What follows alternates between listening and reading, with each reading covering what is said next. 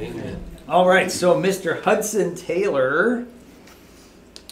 So some bio background on Mr. Hudson Taylor. He was born May 21st, 1832 in Barnsley, England, and he died June 3rd, 1905 at the age of 73 in Changsha, Hunan in China. So he is best known as a champion of missions efforts in China. He founded the China Inland Mission and really pioneered missions in China in a huge degree. Side note, the cemetery where he was buried was destroyed as part of the Cultural Revolution, and sadly, there are just bland industrial buildings over his grave today in China. But anyway, some background on his family. His family was Methodist, so he was brought up in a Christian home, you would say.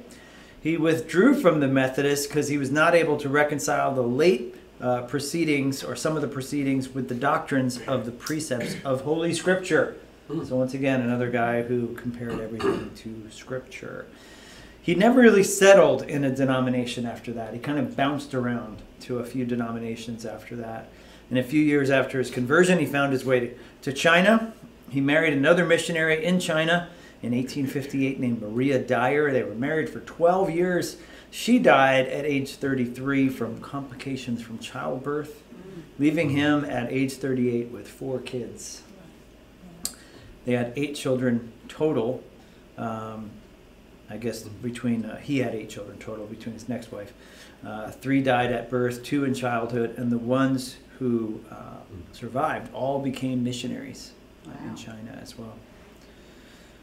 His second wife he met in England. He actually met on the way to England when he was trying to get his first wife medical care in England. So he met Jenny Faulding, and they were married shortly thereafter in 1871. And they were married for 33 years, and she died the year before he did. So was blessed to marry, it looks like, 2 very godly ladies, and had very long marriages with them. So some bio information. How about some themes in his life? Number 1, conversion.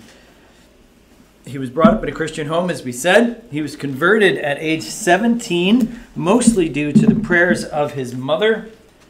He also read a tract in his father's library and was struck by the words, "the finished work of Christ." And I'll read a little bit from our book. This is actually a story of the conversion told by no other than one of his dearest friends, Mr. Charles Haddon Spurgeon. So he said, "My friend Hudson Taylor, who has done such a wonderful work for China, was brought up in a godly home. He was a young man. He tried to imitate the lives of his parents, and failing in his own strength to make himself better, he swung to the other extreme and began to entertain skeptical notions. One day, when his mother was away from home, a great yearning after her boy possessed her. She went up to her room to plead with God that even now he would save him. If I remember all right, she said that she would not leave the room until she had the assurance that her boy would be brought to Christ. At length, her faith triumphed. She rose quite certain that all was well, and even now, her son was saved. What was he doing at the time?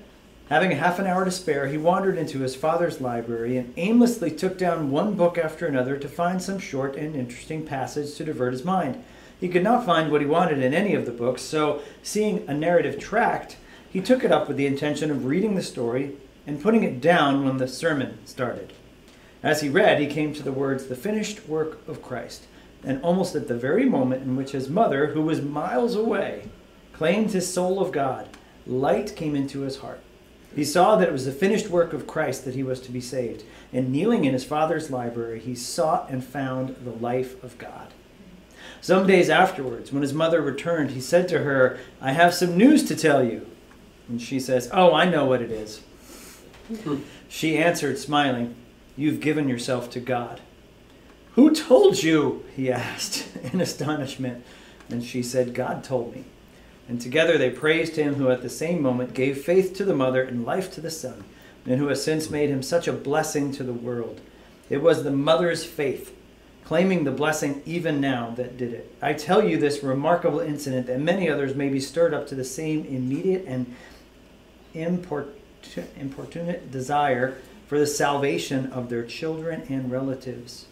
There are some things we must always pray for with submission as to whether it is the will of God to bestow them upon us, but for the salvation of men and women we may ask for without a fear.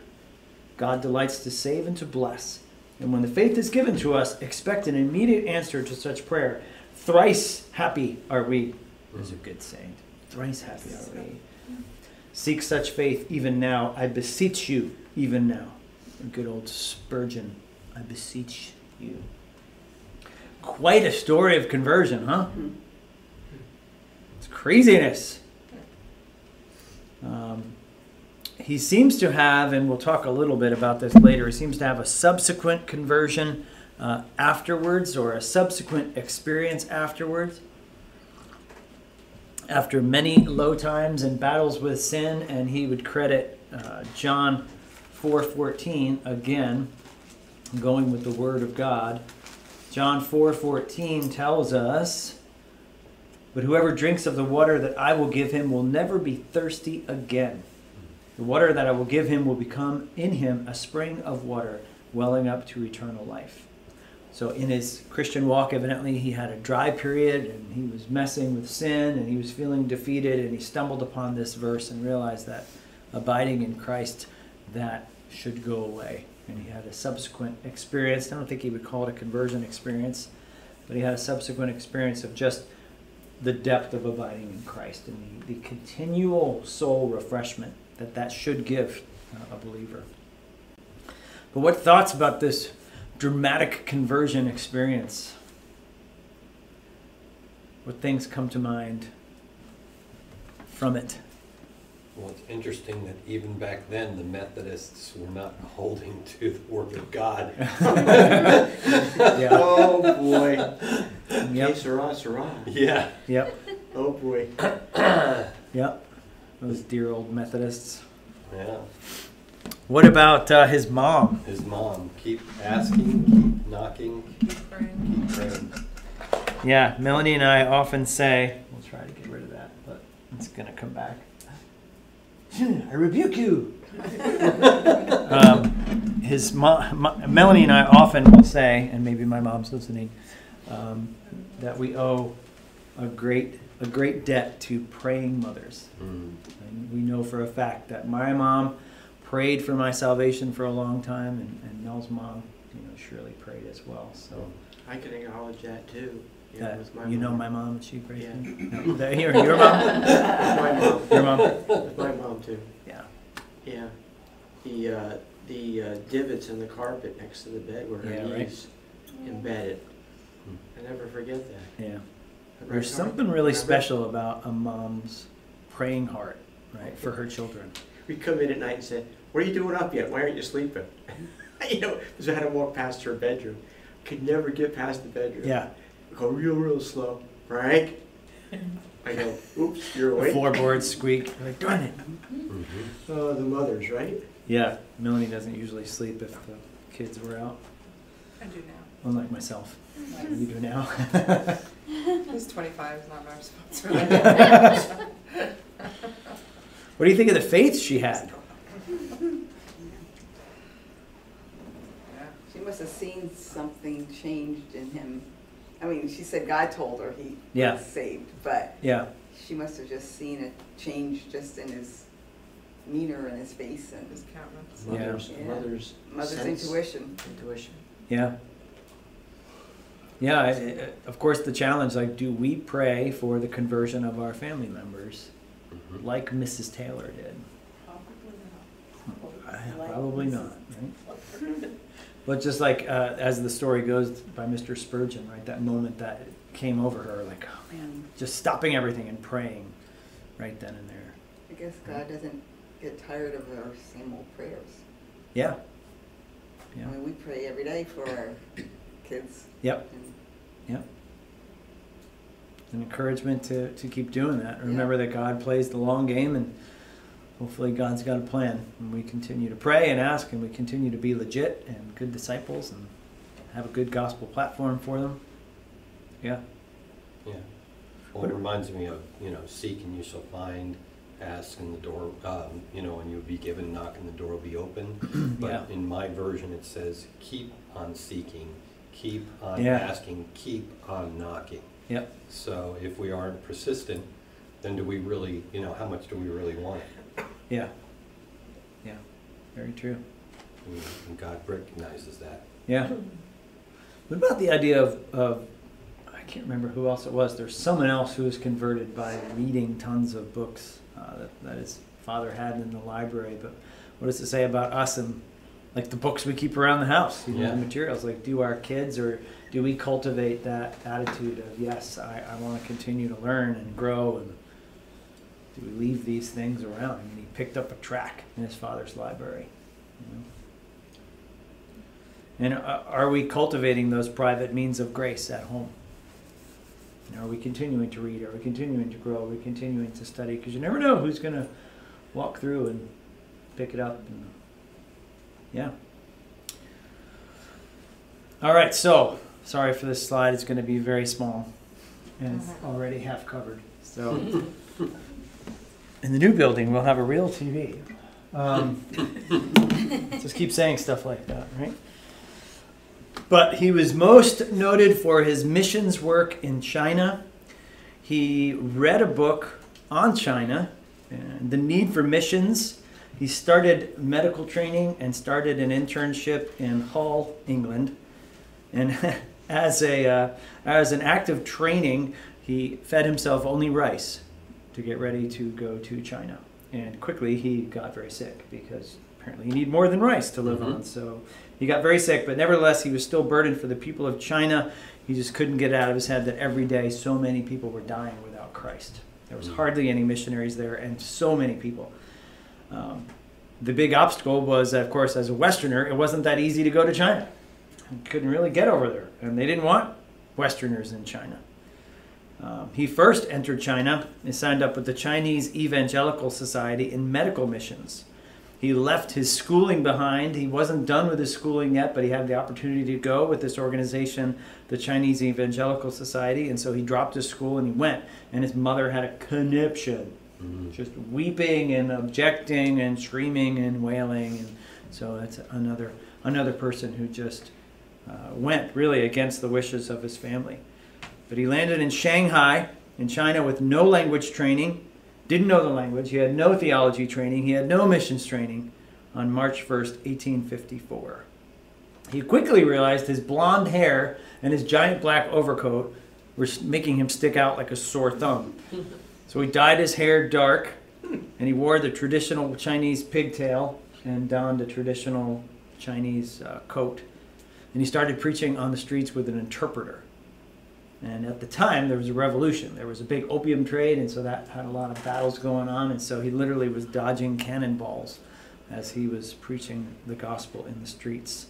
He found out that if I had a boat, or he had a boat, I could navigate the rivers. I could go upstream. I could go in country. So he bought a boat, and he went upriver with medical supplies and interpreters and the gospel. And he did that for about 4 years, and he resigned from his first missions organization, and basically because of another conviction that'll sound very familiar, that he didn't like that they would go into debt in order to continue to proclaim the gospel. So that was a major conviction for him. And so he left that organization. His hero, of course, you might remember from last week, Mr. Mueller, was also a guy who didn't believe in debt. So 2 years into his marriage, his first wife, Mary, was very sick with hepatitis. They sailed to England again for treatment. We've seen that time and time again in the 17th and 18th centuries. Like, if you were in a foreign country and you were really sick, you had to get on a boat and go back to civilization. He finished medical training while he was home. That was the good thing. But he also then researched all the missions activity in China and realized it was terrible. There was basically one missionary per 3 million people. And they had millions of people. He couldn't shake the idea that there just needs to be a different missions organization. And so he started one. He wrote a book called China's Spiritual Need and Claims. He printed 3,000 copies, and he started the China Inland Mission. He used a very unconventional approach. One of them already was the idea that there's no debt. So there's not going to be any debt in the China Inland Mission. And the other one was a little theologically sketchy. But he said anyone of any denomination can come and be a missionary, which at that time people were like, you had your Methodists, you had your Baptists, you had, all that stuff. So that was very unconventional. Let me read a little bit from our book in 798. On Sunday, June 25th, 1865, unable to bear the sight of a congregation of 1,000 or more Christian people rejoicing in their own security while millions were perishing for lack of knowledge, that hurt. It's just the thought about just Christians rejoicing in their comfy churches while thousands were perishing, millions were perishing without the gospel.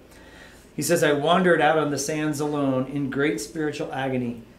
And there the Lord conquered my unbelief, and I surrendered myself to God for his service. I told him that all the responsibility as to the issues and consequences must rest with him, that as his servant, it was mine to obey and follow him, his to direct, to care for, to guide me, to those who might labor with me. Need I say that peace at once flowed into my burdened heart?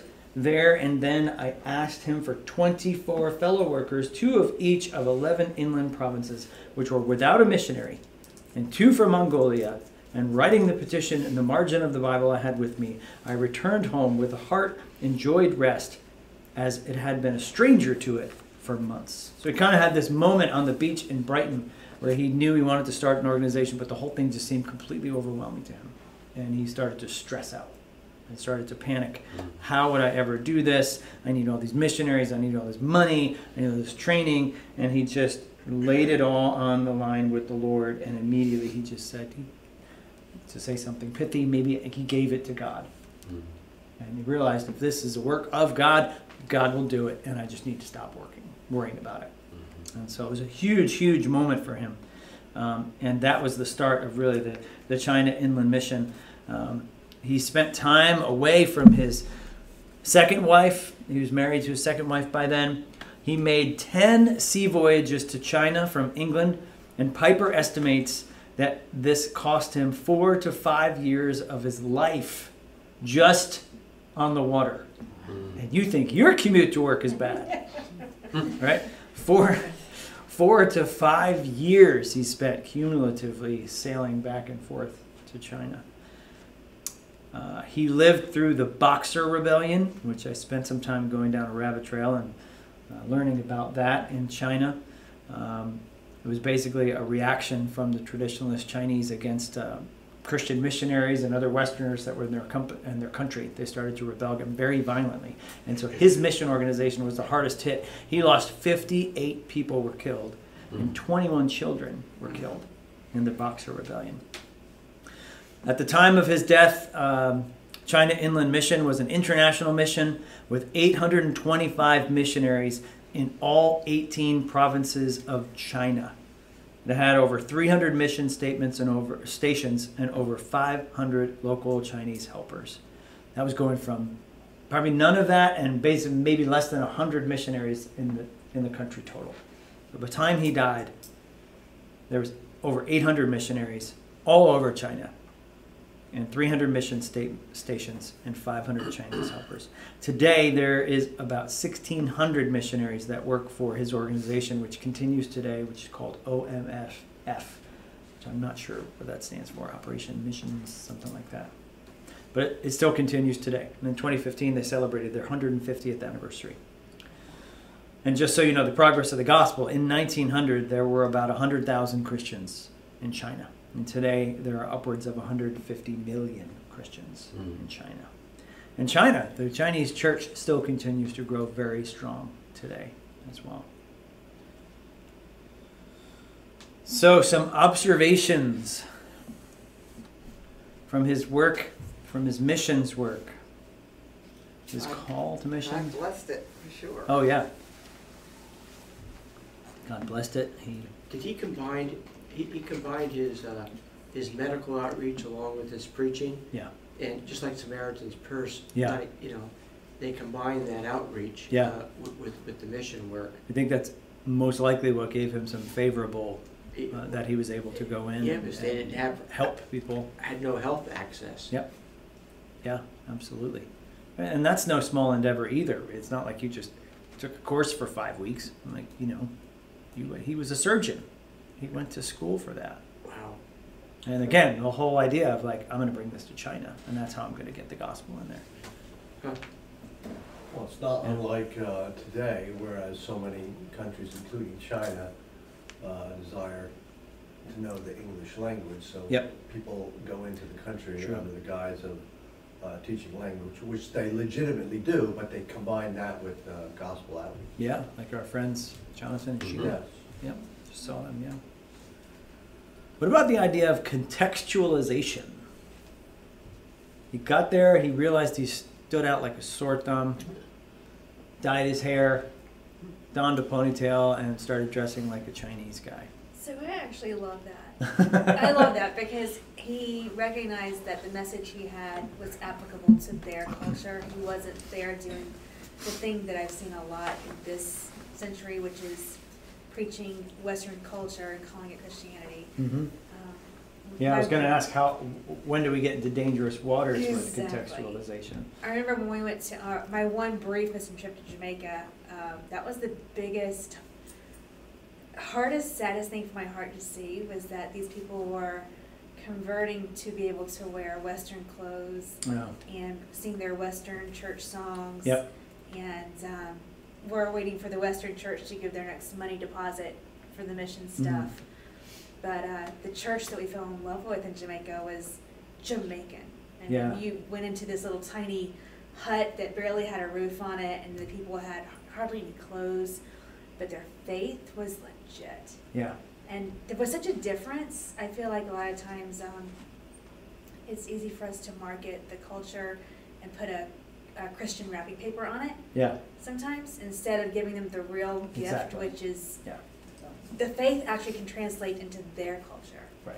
I remember I used to have a friend, Gary Gaffney, who was telling me that when they used to go down to South America to teach churches about praise and worship ministries, that they would they would have to prepare their band, because when you go down there, their churches are like 6 hours long for Sunday. And they were like, when you go, you bring your breakfast, you bring your lunch, you Oh bring my your gosh. dinner, and the whole community like comes Wow. around for that 6 hours of Sunday church. But that's the thing is, like, that's how they do church in their culture. Like that's and God is relevant Yeah. in their culture. Yeah. Didn't Paul talk about some of that? He did. About that concept, yeah. Yep. I can't quote it. 1 but Corinthians 9:22. He says,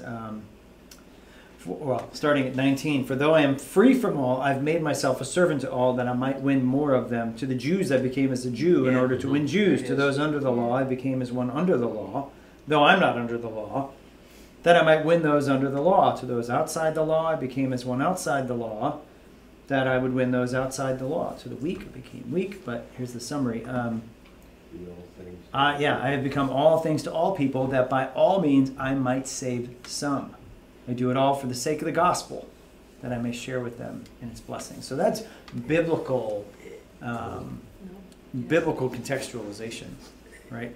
And yeah, there definitely is a tipping point in American Western Christianity where it's more syncretism, where we've blended in with the world and compromised in some of our doctrine and theology, in the sense of, well, you know, we all push back against the suits and the ties and the organs and the pews and everything else like that. But okay, but for what? And where are we now? And are we better off for that? Right. So there's Hudson Taylor paraphrased that verse and said this: "Let us in all things except sin become Chinese, so that by any means we might save some." That's perfect. So that was his mission. He's like, no, we got to look like these people, right? And you know, some churches, let's face it, you kind of walk in and you kind of feel like I entered a time warp, like I'm frozen in 1979 or something, whatever it is, and it's just it feels weird, right? It should be kind of invisible, because it should just feel like where you're at, whatever your ministry context is. It should feel like that. It shouldn't stand out. It should just kind of, okay, well, people are here, they're dressed like everybody else, and this is the culture. And so, any other thoughts on gospel contextualization?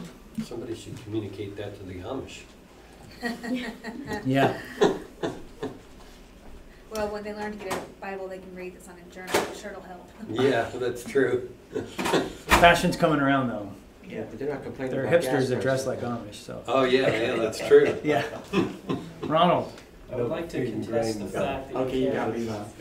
can't survive on rice. I knew you were gonna do that. I've literally only eaten rice my entire life, so. Only? Yeah. No, and chicken I don't fingers and Chicken fingers and burgers with no pickle. Well, it depends on Or the Some sort of protein, I guess. If you're eating white rice, there's no nutrient. But if you're That's eating true. brown Brown rice, rice is then. What about the idea of his burden for China? I mean, it's 1860. You can't fire up Google.com and start to, learn about other cultures. How in the world do people get burdens for other cultures? I think God gives that to them, just like people today might feel burden for inner city, or burden for rural areas, or burden for a foreign country, a particular Yeah. foreign country. I think that God gives and blesses people and equips them in that way to minister Yeah. in different areas of communities and countries. Yeah. Did he hang out with anybody that had China connections or His- in his history? It was, I saw one video that his parents already were aware of how many people lived in China and the lack of missionaries So that we were there. heard So it was it in the something home- that they started heard to in the home. talk about. Yeah. And then I think his interest was piqued. He read a book about it and was like, that's when he felt the hook of the Holy Spirit there. But what about us? I mean, to Bob's point, and God still does that, right? He still puts Yep. causes Sure and does. people groups and countries and other things on our hearts. And what do we do when he does? We ignore it. No. No. We open up a boarding school in Uganda and another school There you in go. Kenya, and now we're trying to buy property for a high school, so, Nice. yeah. But just like Colson, with the prison ministry, right? Yeah. Yeah, it took off a long time ago. Yeah. Yeah, so I think it's something for us to be aware of too. And we have more access, of course, to cultures than we ever had in our life with the internet and all the things that we can see. And when we hear that little voice of the Holy Spirit. Yeah, wherever it's calling you, Yeah. for whatever, whether Yep. it's just your family, Yep. what, and I don't say just, but, your family, your friends, Sure. Yeah, Definitely. anywhere you happen to be. Yep. So yeah, it kind of teaches us today to walk in step with the Spirit and not kind of squelch that. Yeah. Say like, oh, you feel a burden in your heart for a person or people group or something. Oh, look at Joyce, her mission field is ShopRite. Or it Exactly. was. Yeah, it She was was. always dragging people from Now it's ShopRite. Kroger's or whatever they Yeah, had. whatever they had there. Food line. Piggly Piggly Wiggly. The food lion. Yeah. Dixie, Winn-Dixie. Winn-Dixie. Yeah, Winn-Dixie. Yeah, so something to be aware of. I just thought that was so remarkable, especially in that day and age, to have such a burden. So. All right, but one of his big things, of course, was dependence on God. Taylor refused to borrow money to sustain the mission like his hero Mueller. Yeah. He focused on prayer and faith. Those were his two things. And he said he felt no anxiety about it. Good for him. That was in Yeah. one of his books. I'm sure he had his moments, but overwhelmingly, he just, like maybe it was that moment in Brighton where he just gave it up to the Lord and said, that's it. I'm not going to worry about this anymore. I think there's a point in time where if we're worrying about something, we can realize that it's doing more damage to us. We just better stop worrying about it or it's going to kill us because we can't control it. So maybe he had that moment. But his very famous saying, depend on it, God's work done in God's way will never lack God's supply. Yeah. Now I know who said that. Yep. I've heard that before, but I didn't associate it with. Mr. Taylor. Yeah, So depend on it. God's work done God's way will never lack God's supply. Mhm. And what an encouragement that is for us Yeah. at Highlands when we think about bringing on associate pastors and Nehemiah funds and anything else we want to endeavor to do. Right? He also said God is not looking for men of great faith. He is looking for common men to trust his great faithfulness. Ooh, I love that. I like that. Yeah. That's crazy. Can you talk. say it one more time? God is not looking for men of great faith. He is looking for common men to trust his great faithfulness. It's crazy, right? Yeah, and of course he clung to such passages as Philippians 4:19, which I should be able to say from heart. And my God will supply every need of yours according to his riches and glory in Christ Jesus. You could sing it. My God shall supply. Riches and glory. He who grants his angels charge over me, not in context. Jehovah Jireh. Yeah, throw in a Jehovah Jireh there. The whole chapter in Philippians is awesome. But I he love didn't that. suffer with a lot of depression like Spurgeon, though, right? He didn't Uh-oh. seem to. He really kind of bottomed out after his first wife died, and he came very, very close to that. But he spent some time in depression, but not nearly to the extent of some of the other guys that we saw. Have been looked at, but and he kind of, there's another quote that he kind of resolved himself to. He said, "The Lord has helped us to this point, and He will see to it from now on." It's like He's got us this far. Like it's His mission. He's going to continue to do it. So it's a great story. I heard that he preached once at D.L. Moody's church when he was back, and after he finished preaching, Moody told the congregation that this is Hudson Taylor. He started a mission organization in China, as you heard, and we are going to take up a special offering for him right now. So get ready. And Hudson Taylor said, "No way. Oh, We're Really? not going to do that." So they did not. He refused, and they did not take up a special offering. The next day, he received a check for $5,000 US, which at that day probably was an exorbitant amount of money. And there was a note with the $5,000 that said, "If I had given at church yesterday, I would only have been able to give you $5." oh. That's brilliant. Isn't that crazy? Yeah. And I'm sure he's got 1,000 stories like that. That's just God's provision in the ways that he trusted him. Okay. Yeah, back then, right? It wasn't like you could probably whip out your credit card or do a little Right. text transfer, or you had the money on you or not. That was it. This guy went home and got $5,000 and sent it to him. So Wow. cool. Looked him up on Google, found his address. Yep, that's right.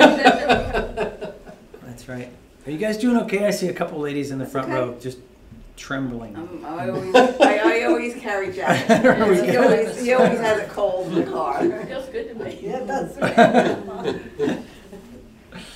What do we think about this? What things are we are resonating? How does this help us live for Christ today? Some of these examples again. Our lives are in His hand. Yeah, our lives are in His hand, sure. That kind of resolve that He has, like, it's His deal.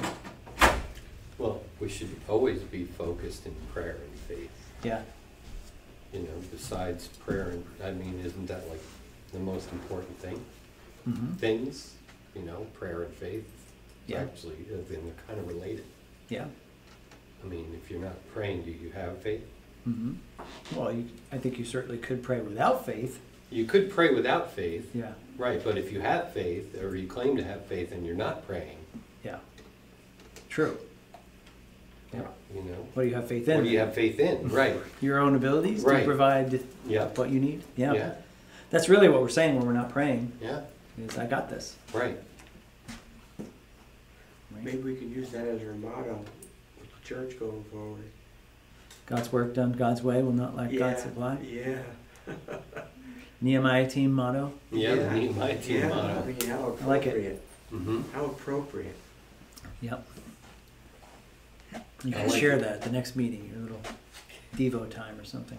I like it too that God is not looking for men of great faith. He's looking for common men to trust His great faithfulness too. Yeah. It's not me. It's not us. It's not anything special in it. Yeah. I'm no more special than Ron. Well, maybe Ron.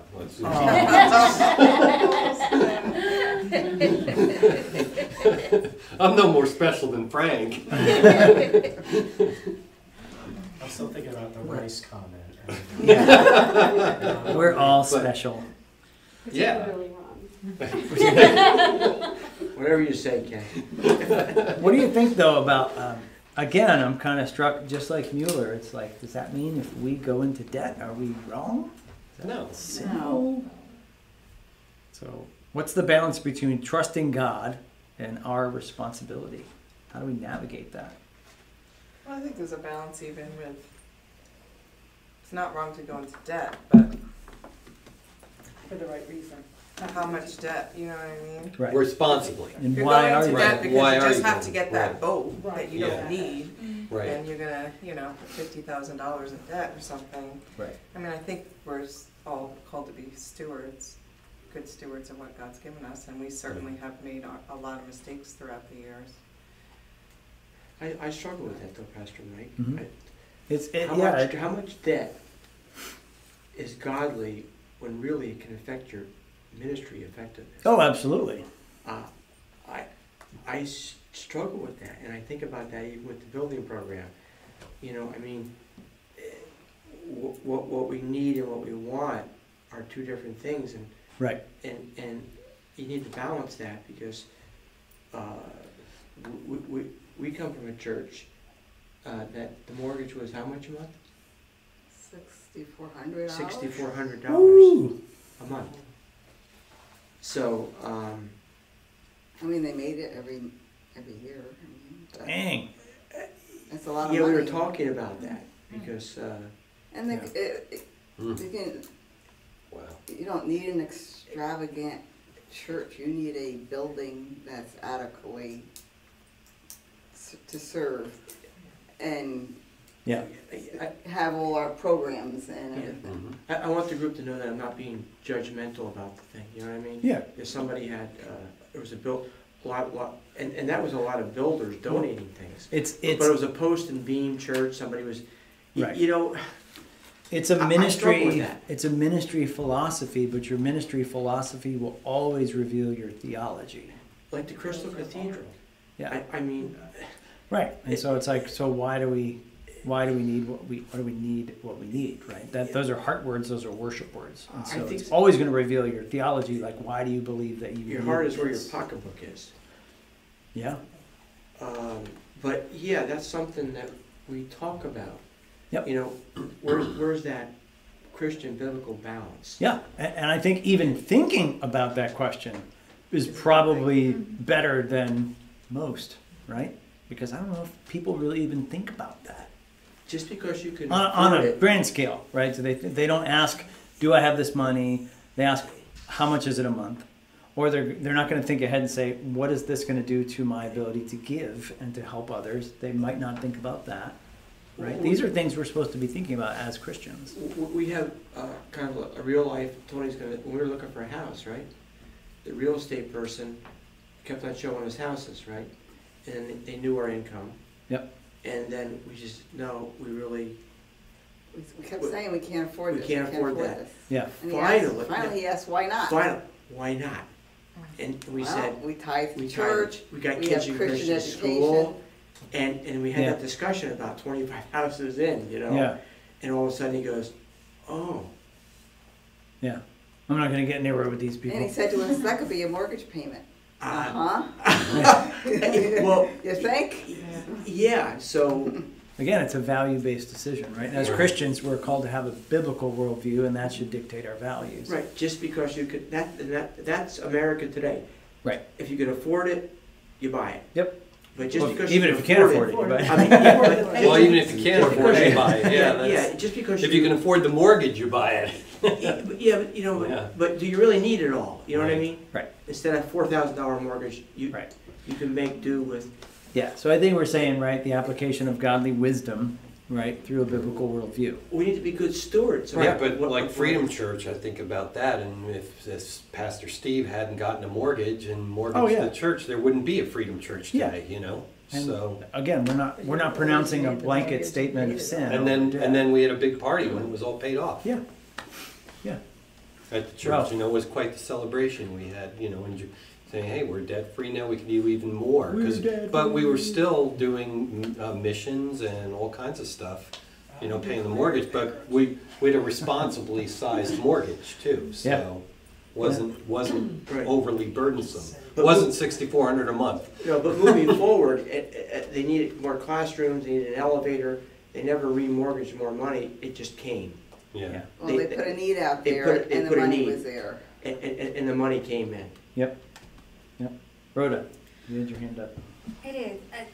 A part of the conversation actually makes me wonder if it was less about stewardship and more about him understanding the culture he was delivering that message to, because that time period between like the early 1800s and the mid 1950s, there was this whole time in China where the economy system of the West was seen as it had its own stigma to them. And I'm just wondering what would have happened had he went in there and had this Western church economy competing in his culture, and then with a faith sticker on it. Oh, right, yep. So I kind of think had there been memos going out Yeah. from someone in China saying that Yeah. people in the West are like, I think he wanted to segregate any option that could have been a risk factor to people looking at that faith as anything but a faith. Could be true.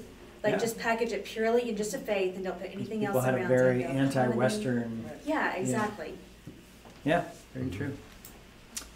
Very good. All right, so one of the other things that especially Piper hit on was the idea of union with Christ, oneness with Jesus, and how that related to the doctrine of sanctification.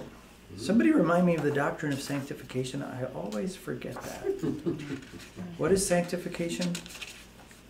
Becoming more like Jesus. Becoming more like Jesus, not becoming a saint. We talked about that at Men's Bible Study this Well, morning. we're already saints. What's that? We're already saints. We are already saints. We talked about that at Bible study this Yep. morning. So a little section from the book here, and these are some of Piper's words. Read the end of Hebrews. The other thing to notice is the truth that exploded was his oneness with Jesus. And Taylor says it carefully. The Spirit of God revealed to me the truth of our oneness with Jesus as I had never known it before. He knew it before, but at this time the Holy Spirit gave him a new sight of the wonder of it. This is exactly the way he understood it. The prayer of Ephesians 1:18 was answered as never before, having the eyes of your hearts enlightened that you may know. Taylor said, as I read it, I saw it all. I looked to Jesus and saw that he had said, I will never leave thee. I saw not only Jesus will never leave me, but that I am a member of his body, his flesh and his bones. The vine is not the root merely, but all root, stem, branches, twigs, leaves, flowers, fruit. And Jesus is not that alone. He is soil and sunshine, air and showers, and 10,000 times more than we've ever dreamed, wished, or needed. Oh, for the joy of seeing this truth. So he had this moment where, again, he had a few moments, but this was another moment where he experienced the idea that the truth kind of drove home about exactly what it means, the unity with Christ, or being in Christ. We'll see that many times in Scripture. Whereas Piper says, oneness in Christ. This gets into a little bit of where he leaned. He leaned theologically. At this time, there was the Keswick movement. The Keswick movement was much towards the let go and let God kind of movement. It was more of the experiential kind of movement, and then I've given it to God, and therefore now I'm okay. And maybe to the decrease of less striving and more just abiding in who I am, right? So, yeah, he definitely leaned in the Keswick kind of the victorious Christian life kind of thing. If you're an extreme, kind of like hyper Calvinism, if you're a hyper Keswickian, Yeah. you could actually say that you could live a sinless life. That's what, if you take that to the extreme, there were people that say that they could live a sinless life. I have heard that. And they lived in a little box, so they can. No, it's anti-biblical first of all, but Oh, that's yeah. another thing. You can't live Yeah. in, like, Yeah. I have family members. No, you even in a little box, you're going to sin anyway. Oh yeah, because your heart's So- in your little box Right, with your you. heart's in there. Yeah. You know. I've So- lived a sinless life for, well, I just blew it. Right. Exactly, we can't. It's impossible. But that's where the tension of Taylor came in, because he kept kind of having these experiences, and he's like, I'm just resting in Christ and everything's fine. Right, but we are also more than overcomers through Jesus, as Yep. it tells us, So there's got to be a balance. Over Right. the years, he did balance this understanding, but he never lost that experience of abiding and what that really meant. The cool thing that was going on at this time was a guy named J.C. Ryle was writing his book called Holiness, which is kicking my butt in the mornings because I'm reading it. It's a terrible book. Don't read it. It's too convicting. Okay. Just pass, read something else. But Ryle is on the other side saying, no, you got to strive. You got to kill sin. You got to get up in the morning. You've got to get after holiness and sanctification. That's the most important thing. So you got both these guys kind of on two ends of the spectrum that are happening right now in theology. So, what is it?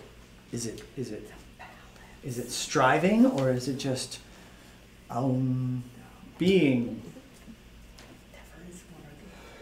Never Yes. is one or the other, Wendy says. Yes, it She is says both. it's a balance. It's not. The answer is not in the extreme, right? Right. We see both in Scripture, Yes, we do. right? We definitely see both in Scripture.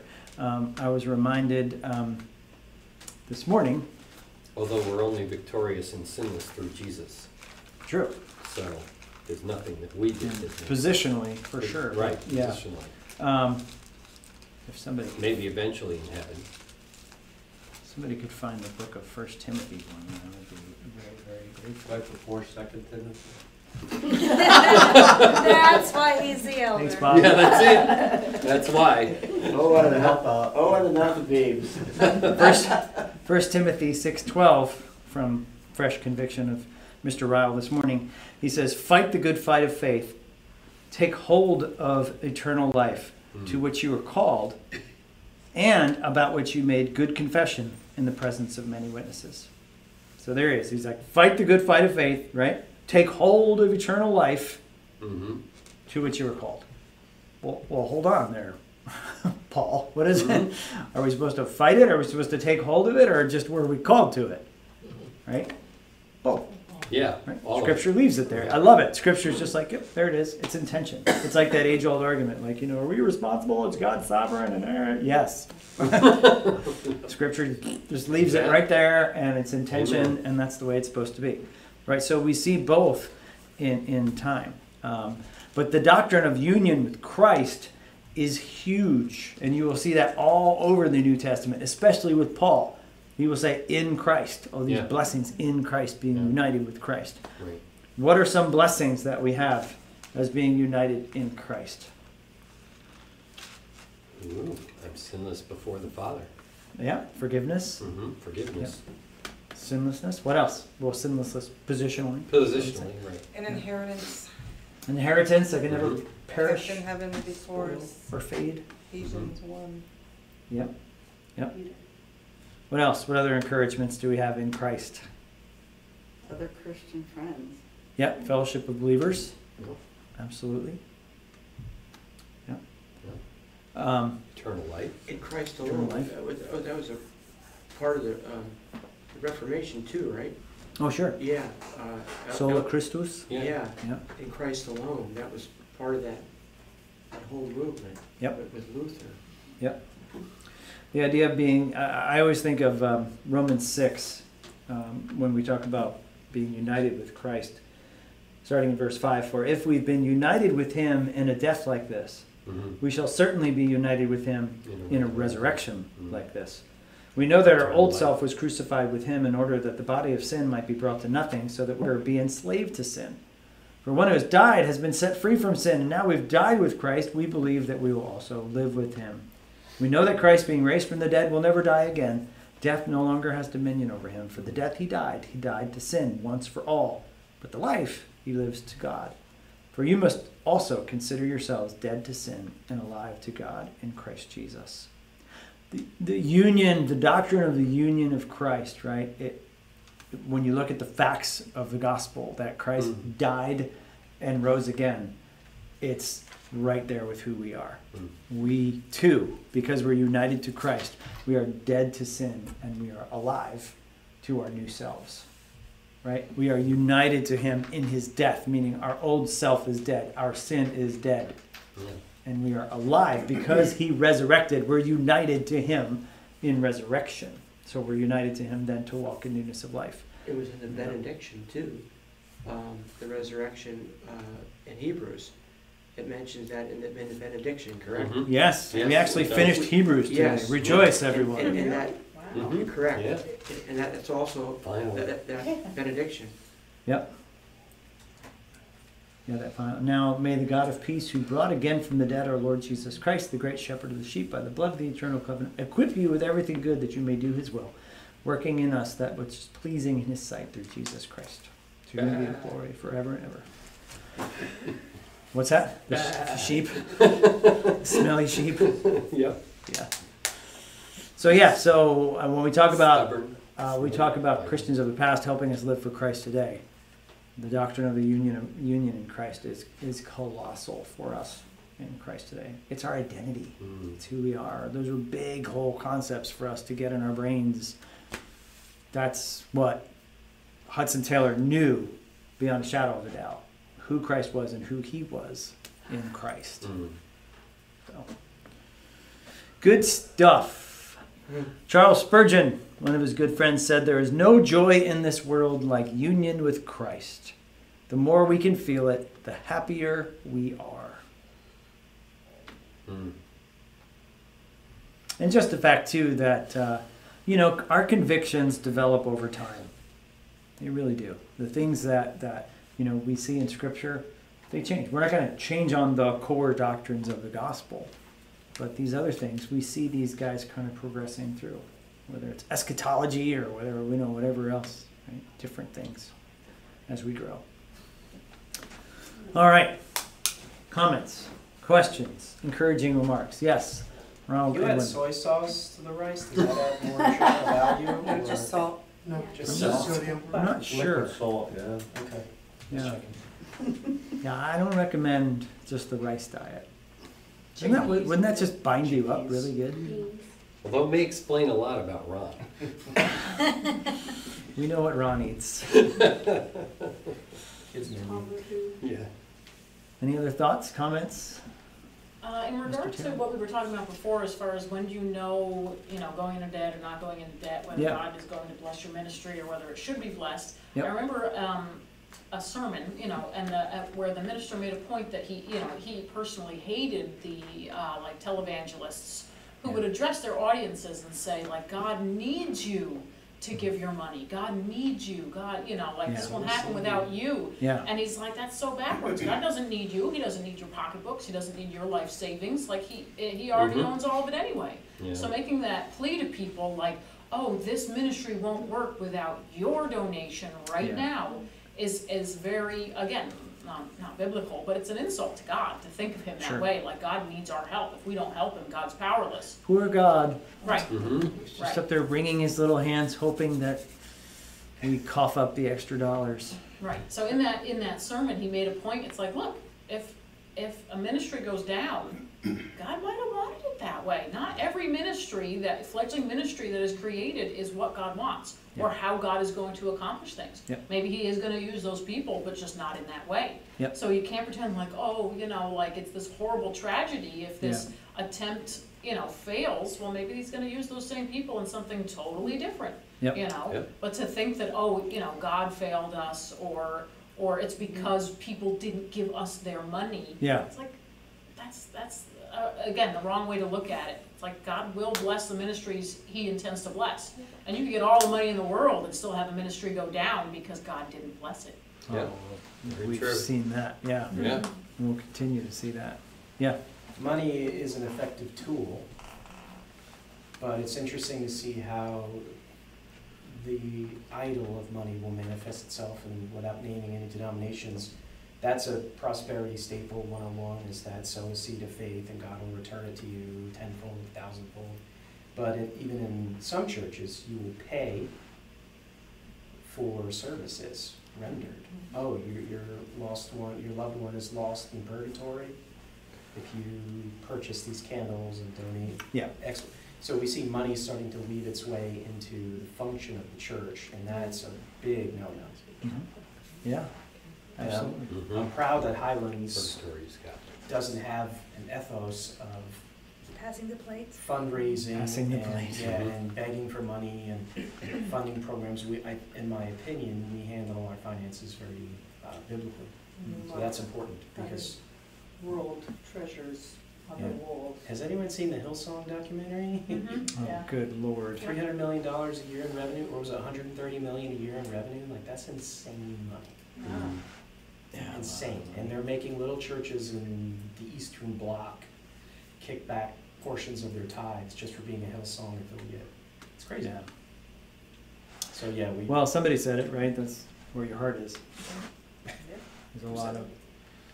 Well, I know Jesus said it, but somebody said it tonight.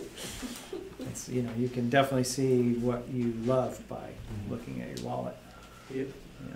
I remember reading an old book, I want to say late 1800s, called, excuse me, The Path to Wealth. And it was, you know, again, it tried to reach into the Old Testament where God made this promise to the Israelites, like, yes, but, you know, you're going to tithe and I'm going to bless you for your, you know, faithfulness to me. And they try to say, well, if you do that now, he's going to pour out all of his blessings on you, and it's like a tit for tat thing. And I'm just thinking, like, they do a good job, be it 150 years ago, but it's just like still done today. Yeah, I know. It's just, wait a second. Didn't they promise we were going to get suffering? And didn't they promise we would, you know, have to sacrifice in this life? Yeah. And this book is like, oh, you give your 10%, you're going to get so much more back. Like it's some kind of investment scheme, you know? Yep.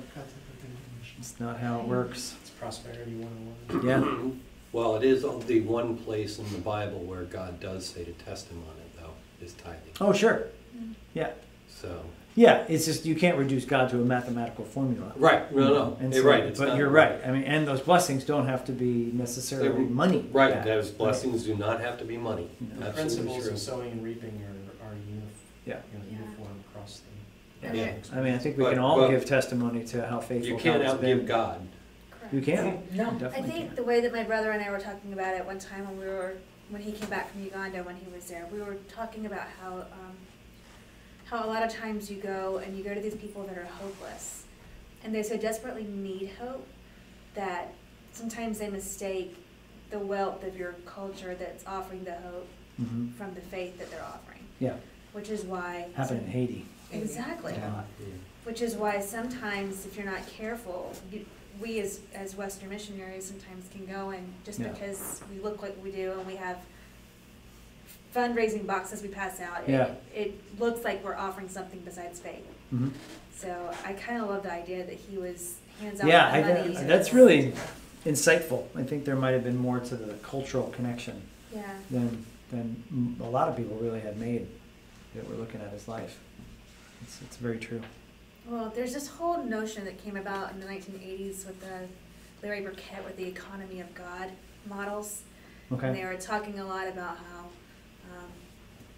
in some of the strongest missions that took off like wildfire actually did that. They segregated the economy from how they were able to minister with their faith. And you remember the guy that we were looking at as a missionary that was doing the cucumber farming? Yeah. Remember that guy? Question mark? No. Yeah. Cucumber? Oh, yeah. The sea cucumber. But they never got So they didn't get a chance to start it, but models like that where there were missionaries that were going and they already had they were going as a tradesperson. Yes. But they were able to get established in the community. Yeah, and share the faith that way. Yeah. That there are certain communities that divides a faith from ever being associated with an economy of any sort. Gotcha. Yeah. Because it's so easy to do that, especially in cultures where you're dealing with poverty. Yeah, exactly. Because hope can look like you're taking the faith, but the hope they're really kind of wanting is next week's paycheck. You know what I'm saying? Yeah, it was difficult. The kids in Haiti would believe anything. Sure, yeah, I accept Jesus, absolutely. Give me a soccer ball. Give me some food. Exactly. And tomorrow they'll accept Muhammad if he also has gumballs and Swedish fish. Exactly. Yeah, I don't think that was Hudson Taylor's model. Exactly. Yeah, I think balance is the important word. Yeah. With debt and all of that. Yep. Godly discernment. Yeah. Well, like stewardship. Wisdom. I think it should be discussed. Godly wisdom. You know what I mean? In any of the finances, Yeah. What about balance here, Yeah. And pray about it. In our premarital course, we say that every spending decision is a spiritual decision. how much is money, the dividing knife in marriages. It's one of the most You know, Oh, yeah. Yeah, complex. because I shudder when people have separate bank account, you know. Oh, yeah. I mean, I listen and I'm saying, Yep. oh, Not boy, good. One's well, everybody does that. Well, not us, you know. She's not going to get my money. Yeah. She's not going to see what I spend my We had money on. separate because my husband's handwriting was so poor I couldn't read what he was writing. So